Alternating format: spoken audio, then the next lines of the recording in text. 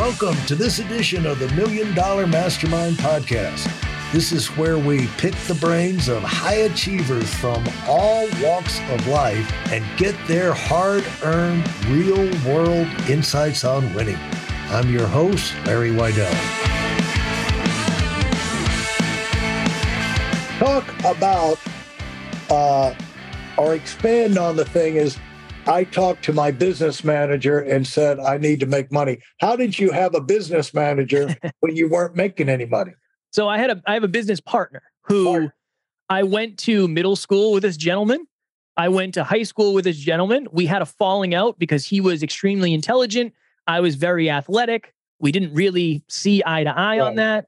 After high school, he went to Worcester Polytechnical Institute, one of the best schools around here. I didn't go to school. He got really good jobs, really high paying jobs. He ended up leaving and becoming an entrepreneur. And I met him I rekindled my relationship with him at a party. And I was like, wait, what are you doing? He's like, well, I'm like a coach and I have my own business. And I was like, wait, what? That's possible? Yeah. So he, honestly, Larry, he became a mentor. He's been mentoring me since the very beginning of this journey. He was my first podcast guest. I was on his YouTube channel, which really introduced me to podcasting. So yeah, he's my business partner and we've recorded 1,320 something episodes together at this point. So you do the podcast together? Yes. Yep. Every episode.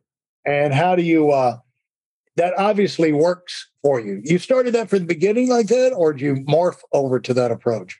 I started a show called the Hyperconscious Podcast. I had him on as my first guest. I ended up leaving my job, I think when I was like 17 or 18 episodes in. From the time I left my job until now, we have been doing it together. For a long time, we did interviews. Now it's just us. We do 7 episodes a week where we figure out, okay, what are our listeners going through? Okay, let's talk about building belief or self-worth or whatever it is. And yeah, now it's us 7 times a week trying to help our listeners at a deeper level. Yeah. And so does that created podcast business for you? Does that continue to drive your coaching? Yep. People say, I want to be a coach, hire you or contract with you to talk with me so many hours a week or something like that, or yeah, the majority of what I do is podcast coaching at this point. The majority of what I do is I go on podcasts and then people are like, hey, can you stick around after? And it's like, yeah, sure. I'm happy to talk about podcasting. And then something will usually happen from that. My business partner does a lot of high business consulting with successful businesses. So he's gone much more the business route. I've gone much more like the brand and relationships route with our listeners. But yeah, no, I do way more podcast consulting and coaching than anything else. That's pretty much where you'll find me most of the time. And because that's what you're good at or what you've gotten really good at, and what kind of things do you find that you can help people with the most in their personal situation to get them organized? Because, you find the world is full of people with lots of knowledge and they don't use it, and, they're always more. In fact, I could sit here to the end of the day and make lists of names of people I know like that. I know personally, and don't want to offend them. It's not that they're not as successful. Some of them are $1 million earners, but it's almost like they have no confidence in how good they are and no appreciation for their own accomplishments. They're always trying to learn desperately. Like there's a certain amount of, I'm curious, I want to grow, I want to move forward. And there's another thing of people like desperate to learn like this, like if I don't get this, I'm going to fall apart, So I'm sure you run into that. And so as you work with people, where do you find the starting point always is, when I wrote my book, the starting point is getting over doubt, and that's the first, like you get a project, I want to climb the Himalayas or something like that. I want to start my own business. I want to be president of the United States. It's like, really, You could hear all the outside voices. You get rid of that idea. That never happens to people like you. And so then you've got to work your way. You got to sell yourself. Basically, you got to be a salesman, and you've got to sell yourself before anybody else is going to buy into the idea. Yeah. And so, how do you run into that as a starting point with a lot of people? One of the biggest things I see with people is and very much to what you said, it's an identity issue. There's a drastic delta between who somebody identifies as and who they want to be. Yeah. And that really is the hardest thing of like, okay, if you come to me and say, I'm not a speaker, it's gonna be very hard for you ever to be a speaker. Right. You're already determining that that's just not a possibility for you. So that's usually the majority of the time in the beginning is trying to figure out who this human thinks they are and why do they think they're that person. Yeah. There's so much in that. Have you unpacked? I'm just curious about this. Have you unpacked at this date why you still had that emptiness coming up? And, do you see that very clearly? Yeah.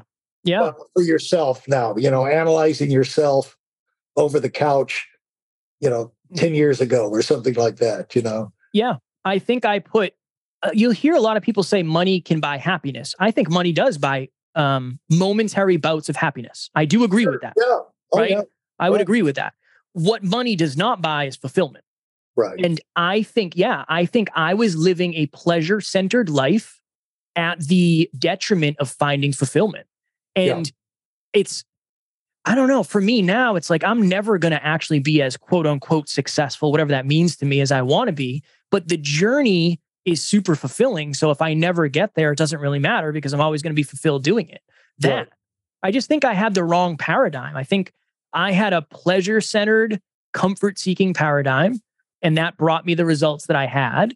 And when I transitioned that to fulfillment and adding value and being of service in whatever unique way that is, that was just something that I had never felt before. And it's just very sustainable. So yeah, I think about that often, right? I'm sure you have days where it's like, I don't really want to do blank, blank, blank. I don't want to do this call. And then you sit back and say, at one point, this is my dream. So I don't ever want to lose sight of that. And I'm super fulfilled doing it. I'm always more fulfilled after I do it. Yeah. I never really, I think we all look at things different ways.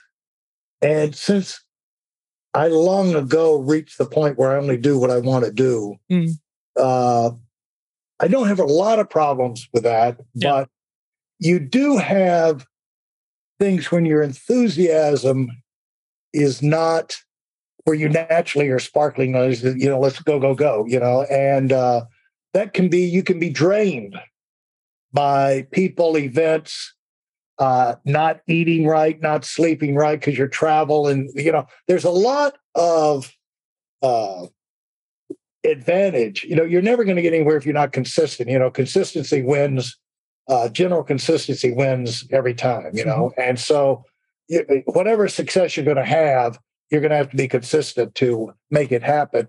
And that's not going to be possible for you if you don't make a decision to stay in charge of your life and say, I'm not God, I can't operate without food or sleep.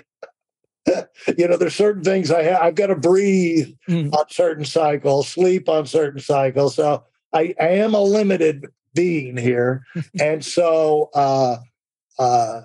and being able to know that. So when you don't have that enthusiasm, you can kind of explain it to yourself and manage your way through it. But there's always going to be things where you have to assert yourself. You know what I'm saying? You have to, like with interviews. With interviews, it's like any performer, you got to make it happen. It's like I'm a photographer, you got to make a good photograph happen. You don't just like, hey, go outside and, you're going to get the same old bush that's out there every day when you walk outside your garage, And if it's in the middle of the day, it'll be the same old crappy lighting, So if you want to make something exciting happen in front of that lens, you've got to do the things that cause that to happen. You got to get in the groove. But in terms of making it happen, one thing you have to do if you're a photographer, what I do is, you have the equipment and this idea. I've got to switch my brain on. So when I walk, if I'm going to do photography, you always have your camera with you, but take a picture of something. Go out there and go click. Because somehow that turns the mind on. Is like, oh, we're looking for images now. We're doing photography. So you do other things, but it's like, okay, I'm still looking for things. So you have to force yourself to kind of get started and get in the mood. And like if you're a speaker, I would tell people when you go on stage, tell yourself, smile, you dumbass. You know what I'm saying? Force it up there, whether you feel like it or not. When you walk out on stage, walk out with some enthusiasm and a smile on your face, and, fake it. And if the spirit doesn't pick you up, get off the stage as fast as possible, but at least give those people a smile to look at as you're walking up to the podium, so they get the feeling like this is going to be, he's got something great to tell me about, and I'm going to enjoy this. So you create that anticipation, but there's certain cues you can give yourself when you to get that performance up. Like before your podcast, you probably have after doing this so many times, you probably have your routines down to a science where you can be consistent and talk about what those, is that right? Yeah. Yeah. So every time before we do it, we say, what's the intention? What's the question? What's the takeaway for the listener? Those are really the things for us, is the system of what's the story? What are we talking about? Why are we doing this? Yeah. And then sometimes it's like, I'll play a certain song or something just to get my energy up and say, look, you're the best in the world at this, like, go do it. Yeah. Turn it on. It's time to, I don't want to say perform, but right. it is kind of, right? I don't want to show up and just kind of go through the motions. You don't want that. You don't want to, a dead, dull, disillusioned person's never going to motivate anybody. Right. So you owe it to people to have some energy. I know that I've never done this before, and I try not to speak, but there was an event where we had a 45th reunion of the launching of our company back at the same spot up there in North Georgia. And I remember when I've never done this before, but as they were introducing me, I found myself doing this, behind the guy introduced me. It's like, what am I doing? I said, I guess I needed to get the blood circulating or something like that. But whatever you got to do, get yourself ramped up, because otherwise you cannot allow yourself to be put off by minor or normal disruptions type thing. Like if you're hungry, you're just going to be hungry. You say, I'm just going to be hungry. You know what I'm saying? I'll eat later, and put some water in you and go and forget about it. But you have on your podcast, what have you found out in terms of the routine, setting up the routines between you and your partner that work the best? One of the things is, so my partner is consistently late. He's just always late. It's just rule of thumb. Yeah. So for me, one of the things is like always getting there early and getting myself prepared mentally, because when he comes into the room, the energy is going to be drastically different. It's understanding how the energy works when somebody enters a room is something I'm always trying to understand, because it's my job to even that out. That's one thing that's just running under the radar. Yeah. The other thing is I try to kind of purge, I guess that's probably the best way to put it. When the lights come on in the studio and the camera comes on, I try to purge whatever's happening in real life. That's probably the best way to put it, is like, that's a habit I try to have. I don't want to bring my stress. I don't want to bring the weight of life. I don't want to bring sadness, to your point, fatigue. I try to purge that. It's like, all right, purge. It's time. Purge. It's time. That when the camera comes on, I try to just be me, be the most me I can be. And then another thing that we try to do, we always sit down and say, okay, who is this episode for? A simple habit of saying, this episode's for Larry. Yeah. Larry's struggling with this. Okay, let's talk directly to Larry in this episode. Yeah. That's another habit we formed over the last 6 years. Thanks for listening to the $1 Million Mastermind. If you felt there were any valuable takeaways from this episode, please take a minute and leave us a 5-star review. Your feedback is important and really helps us get the word out to a wider audience. Remember, we have a valuable webinar that is absolutely free. Register for it right now at whitealumwinning.com. Thanks for listening.